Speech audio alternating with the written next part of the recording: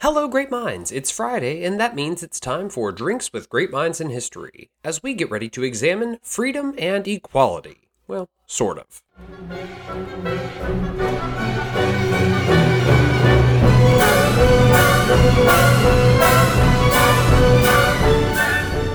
So welcome to the show, everyone. Today, as we chase the Lincoln episode, I wanted to dive into a unique, complex element of Abe's story.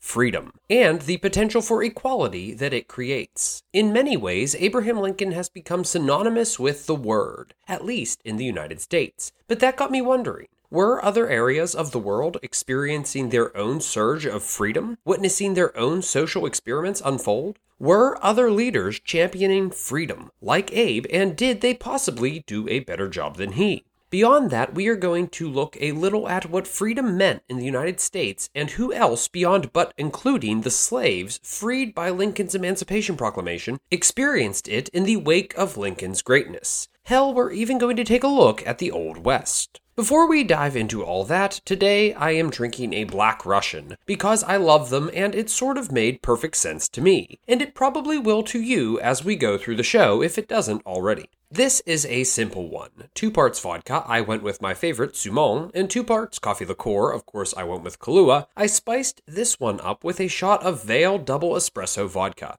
Because, Vale's in the West. And if you want to spice it up even more, you could add a couple splashes of Coke to your Black Russian and pour it into a highball glass. And you've got yourself a, quote, Colorado Bulldog, which is fitting for reasons you will come to understand. Now let's get to it. Freedom. The power or right to act. Agency, the capacity of individuals to act independently and to make their own free choices. Structure, the fuckery that stands in the way of all of that. Freedom, like I said, is complex. It means something a little different to each of us. Some of us value certain freedoms more so than others, but for a long time people were outright deprived of it. That's pretty deep shit for the start of this episode, so let's try and lighten things up. But first, it's some history for you, a reason to drink for me. It's the history of the great minds that made history come to be. Lincoln talked a lot about the unfinished work. I discussed it in the Lincoln episode and others before that, as the founders themselves left their own revolution very much unfinished. But then I remembered that I also left another story unfinished, that of the Russian serf. Now, the comparison I am about to make isn't revolutionary, it isn't really new, but it is worth examining. Jumping all the way back to Great Number 6, Catherine II of Russia, the great of great minds herself, we explored her great instruction to the nobles, or the nakaz, in which she called for the abolition of serfdom all the way back in the 1760s. Hell, the founders wouldn't be arguing over what fraction best represents an enslaved human being for another 20 plus fucking years. Her instruction was, after edits that I'm sure disappointed her greatly, 22 chapters in length and contained 655 different articles of enlightened thinking, about which Catherine herself once wrote, quote, "For the benefit of my empire, I pillaged Montesquieu without naming him in the text. I hope that if he had seen me at work, he would have forgiven this literary theft, if only for the good of 20 million people. It's not so often that our great minds are so concerned with 20 million impoverished people. Damn it, I forgot how much I adore her. I would say she did in fact have the best of intentions. She even decreed that serfs were human beings. But she ultimately failed to free Russia's countless serfs. But nearly 100 years later, however, her vision would become a reality in 1861 when Tsar Alexander II emancipated all of Russia's serfs. Often called Alexander the Liberator, like Abe, he seemed to be quite the emancipator. He openly criticized American slavery and desired to end serfdom as a means to modernize his own country. And as it was for Abe, it took Alexander a failure and a war to bring about social change. Here I am talking about Russia's embarrassing defeat in the Crimean War. Without diving too deep here, the Crimean War was a conflict between Russia and the dying Ottoman Empire, who was joined by a wealth of allies, including France, Britain, and Piedmont Sardinia, in what turned out to be a real balance of power struggle over who would reap the most from the collapse of the Ottoman Empire, all knowing for certain that it would not be the Turks. Historian Michael Lynch notes, quote, "As often happened in Russian history, it was war that forced the issue. The Russian state had entered the Crimean War in 1854 with high hopes of victory. But when this failed, he continues, it became convenient to use serfdom to explain all Russia's current weaknesses. It was responsible for military incompetence, food shortages, overpopulation, civil disorder, and industrial backwardness. The war allowed for Alexander to push through his greatest reform. Lynch notes the first step on that path would be the removal of serfdom, whose manifest inefficiency benefited neither lord, peasant, nor nation. Alexander declared that despite Russia's defeat, the end of the war marked a golden moment in the nation's history. Now was the hour when every Russian under the protection of the law could begin to enjoy the fruits of his own labors. Let's look at this a little deeper. The emancipation of Russian serfs was officially decreed by the Tsar, saying, quote, that the existing condition of owning souls cannot remain unchanged. It is better to begin to destroy serfdom from above than wait until the time when it begins to destroy itself from below. Turning back to Lynch, he notes, these words have often been quoted. What is less often cited is the following sentence. I ask you, gentlemen, to figure out how all this can be carried out to completion. Basically, he was determined to emancipate the serfs, but passed the buck to the nobles and landowners, tying them directly to serfdom's undoing, making it very hard for them to pin blame on him. But how did this pan out for the serfs, and how did they in turn react to emancipation? Let's look at the numerous petitions to the Tsar himself and local governors, which reveal to us the realities, shortcomings, and even failures of emancipation, as well as a few similar trends. In 1862, just 1 year after emancipation, petitioners from the Balashov district petitioned their leaders saying, quote, after being informed of the imperial manifesto, we received this news with jubilation. But from this moment, our squire ordered that the best land be cut off from the entire township. This not only denies us profit, but threatens us with a catastrophic future. Another petitioner from a different province pleaded with the Tsar directly a year later, writing, quote, some former serf owners who desire not to improve the peasants' lives, but to oppress and ruin them, choose the best lands from all the fields for themselves, and give the poor peasants the worst and least usable lands. Petitioners were often falsely accused of rioting and instigating violence, which was often meant with military response. In both cases, the Russian government responded by punishing those that pleaded for nothing more than a fair chance. In the former case, the petitioners were, quote, threatened with exile to Siberia. The colonel in charge ordered the soldiers to strip the peasants and punish 7 people by flogging in the most inhumane manner. The latter petitioner notes, quote, the soldiers punished up to 200 men and women. After this punishment was dealt, the magistrate that ordered it remarked, quote, if you find the land unsuitable, I do not forbid you to file petitions whenever you please. Who the fuck would petition again after being fucking flogged to the point of unconsciousness? Sadly, Alexander so feared losing the support of the nobles, what seems to be a Russian norm, that he failed to act on behalf of his people in little more than words. He compensated nobles for lost land and put land distribution in the hands of the nobles' quote, generosity. However, Alexander Chubarov, author of The Fragile Empire, has pointed out that, quote, the Russian emancipation was carried out in an infinitely larger scale, and was achieved without civil war and without devastation or armed coercion. It was a big step forward, but not necessarily a complete one, and not so different than Abe's emancipation efforts. Reform requires a strong leader that desires reform. In the absence of this, reform tends to fall short, and that's exactly what happened after Alexander's death. Well, that's about enough on Alexander, but that doesn't mean I'm ready to wrap this one up. I haven't fallen down nearly enough rabbit holes yet for an episode of The Chaser. And trust me, it was really hard not to chase that Crimean rabbit. The parallels between these two great minds, Abe and Alex, one of which probably won't be covered at a later date, are endless to the very end. As on March 13, 1881, nearly 20 years after his great but limited liberation of a third of Russia's population, he was assassinated by populist members of the Narodnaya Volya, or People's Will, likely made up of some of the very serfs that he freed. God, I'm bad at Russian.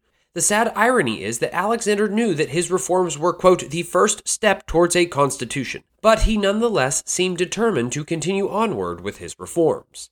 His successor, Alexander III, much like Lincoln's successor, that asshat Andy Johnson, however, would not.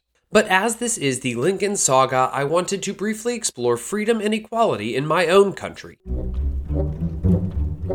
After the Civil War, although Abe would not live to see it, freedom was realized. 3 constitutional amendments enforced by the pointy end of a bayonet ensured liberty, power, and even equality for many Americans in the South. Freedom in the North was more easily accepted for some time, but what would freedom look like in the immediate wake of Abe's War, Abe's emancipation, and Abe's death? For many freed Black Americans, new opportunities for education, political power, social rise, and enfranchisement opened many doors, all of which were met with resistance and limitations, as I mentioned in the main episode. Beyond that, many Black Americans aimed to escape discrimination in the American South by moving west and becoming cattle ranchers or cowboys. As one historian notes, right after the Civil War, being a cowboy was one of the few jobs open to men of color who wanted not to serve as an elevator operator or delivery boys or other similar occupations, of course, like sharecropping. But one author, Katie Nodjib, but another author points out, quote, African-American cowboys faced discrimination in the towns they passed through. They were barred from eating in certain restaurants or staying in certain hotels, for example. But within their crews, they found respect and a level of equality unknown to other African-Americans of the era. But Black Americans weren't the only ones to seek out and find opportunities for increased freedom in the American West. You know, Lincoln and his family, they helped settle the West. But the definition of the West changed drastically over the long 19th century. Sparsely populated areas, barren deserts, and would-be ghost towns, pretty much everything you see in the movies, became the American West. But one key reason for the rapid settlement of the American Midwest all the way to the Rockies and beyond, as far as Montana and Utah, was the American homesteader. Now, I'm not going to go into homesteaders too much. Simply put, a homestead was a 160-acre federal land plot that one could take over, farm, and live on/off of, all for a modest filing fee, all granted by the Homestead Act. However, this legislation did not expressly exclude women and ended up becoming one of the more egalitarian pieces of legislation of its day. Essentially, the Homestead Act of 1862, a Lincoln legislation by the way, allowed for unmarried women to claim 80 acres of land for themselves. Of course, it had to be half of what was offered to single males, but either way, according to historian James Rourke, in the early days of settlement, female homesteaders accounted for around 5% of all that moved west, but by 1900 they accounted for upwards of 20%. In some areas, like Montana and the Dakotas, they made up about 18% of all homesteaders. Most often, these were young single women between the ages of 21 and 25. In fact, female settlement in the Dakotas was quite young, with the majority of women there being under the age of 25. But I certainly couldn't do this. Hell, I wouldn't be brave enough to. Choosing to move to an unknown desolate area to live in a dirt house isn't quite the same as my not-so-daring 1,100-mile move from Pittsburgh to sunny Florida. So what was it like for a young single woman on a homestead? Turning to the Dakotas, where women homesteaders were most prevalent, and that's what I have the sources for, one homesteader, Bess Cobb, said, quote, Dakota has some redeeming qualities. Another female homesteader went as far as to say, I never enjoyed myself better in my life than I have this winter on my homestead. Women homesteaders started literary societies, attended social events, dances, and visited with neighbors, even if they did have to travel 6 miles just to chat about a book. However, Lucy Goldthorpe, a school teacher, remarked that harsh winter realities did not match her dreams of frontier living, saying, quote, it wasn't nearly as glamorous as the imagination would have it. Lucy actually had to store food and her clock in a stovepipe to prevent it from freezing during the cold winter's night. Certainly not a life for me, but it seems that most came to benefit from their homestead. In the end, this was a lonely individual experience, and an experience that for many paid off. Theona Karkin actually worked her homestead for years and then sold it. As a result, she was able to pay off all her college education.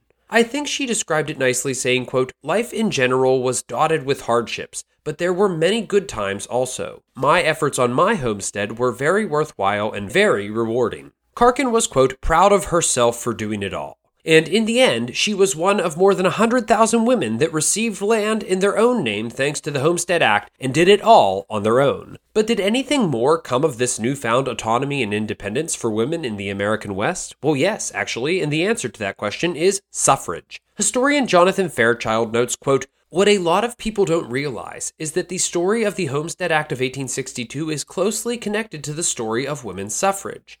Nearly all the states granting women full voting rights prior to the 19th Amendment gave away land under the Homestead Act. Women homesteading in these states participated in local, statewide, and national suffrage networks. And as the ranks of land-owning women swelled between 1862 and 1920, it was these homesteading women who led the way to the 19th Amendment. Many active suffragettes, like Jeanette Rankin, were in fact homesteaders. To discuss this further, there is a great political cartoon that captures this nicely, and I will be sure to post it to the Facebook page. Now picture this. A woman resembling Lady Liberty or Columbia is marching west carrying with her freedom.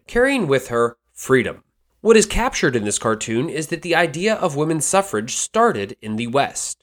Women were voting and being elected to office in the West decades before national voting rights were secured for the better sex in 1920. Historians have argued that the very autonomy, freedom, and independence that women took for themselves as a result of the Homestead Act spawned a sort of natural shift in the West that sluggishly moved eastward.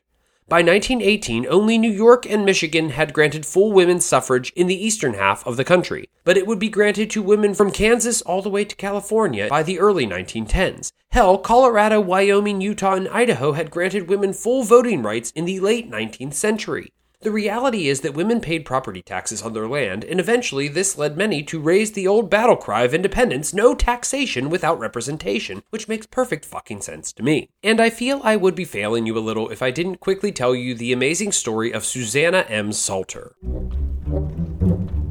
So Salter's story is amazing. Setting the scene, apparently I can't fucking say that word. Setting the scene, there is a race for the mayor underway in Argonia, Kansas, a town that even today boasts a population of 500 people, only growing by 150 people in the past 150 years. And female involvement in politics in the late 1800s was on the rise. And the men of Argonia didn't really like that, so they thought it would be just hilarious to put Salter's name on the ballot as a joke to deter women from voting and participating in politics. Salter didn't even know that she was on the ballot before the polls opened that day, but on election day she agreed to accept the position if she won.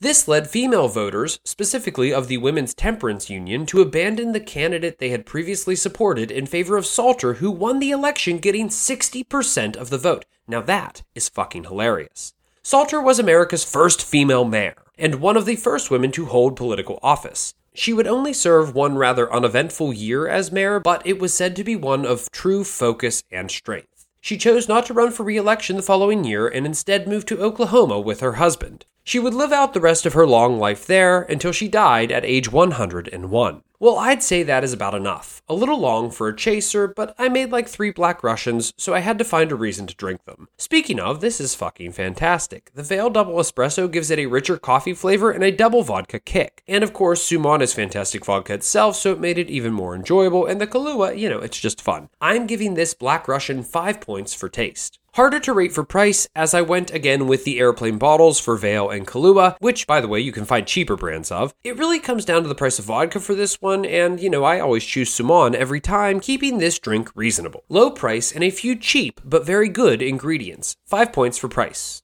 And what do you want me to say? I had 3 of these fucking things. I have to give it 6 points for returnability. Good time. My Black Russian leaves the show with 16 out of 18 points and 6 crowns. High rank, low cost. Well, that's it. If you enjoy Drinks with Great Minds in History, then follow the show on Instagram and Facebook. There you can get a round of DGMH daily. If you love the show and want access to even more content, then be sure to visit the DGMH Patreon page with content available to all supporters from the $1 level and up. Please consider leaving the show a great, hopefully 5-star review wherever you listen to your favorite podcast, and as always, thanks for listening. Well, let's wrap this up. Freedom is tricky. It's easy to make promises of it, but it seems much harder to see it through to true equality. The irony is that we don't really get to know exactly how Abe or Alexander would have acted in the end, as both were assassinated. Alexander did, however, have 20 years of time to act on the freedom he promised before his death. These two great minds, they were the structure. They had the agency, and in the end, I guess they did the best they could to secure freedom, if not full, true equality. So yeah, cheers.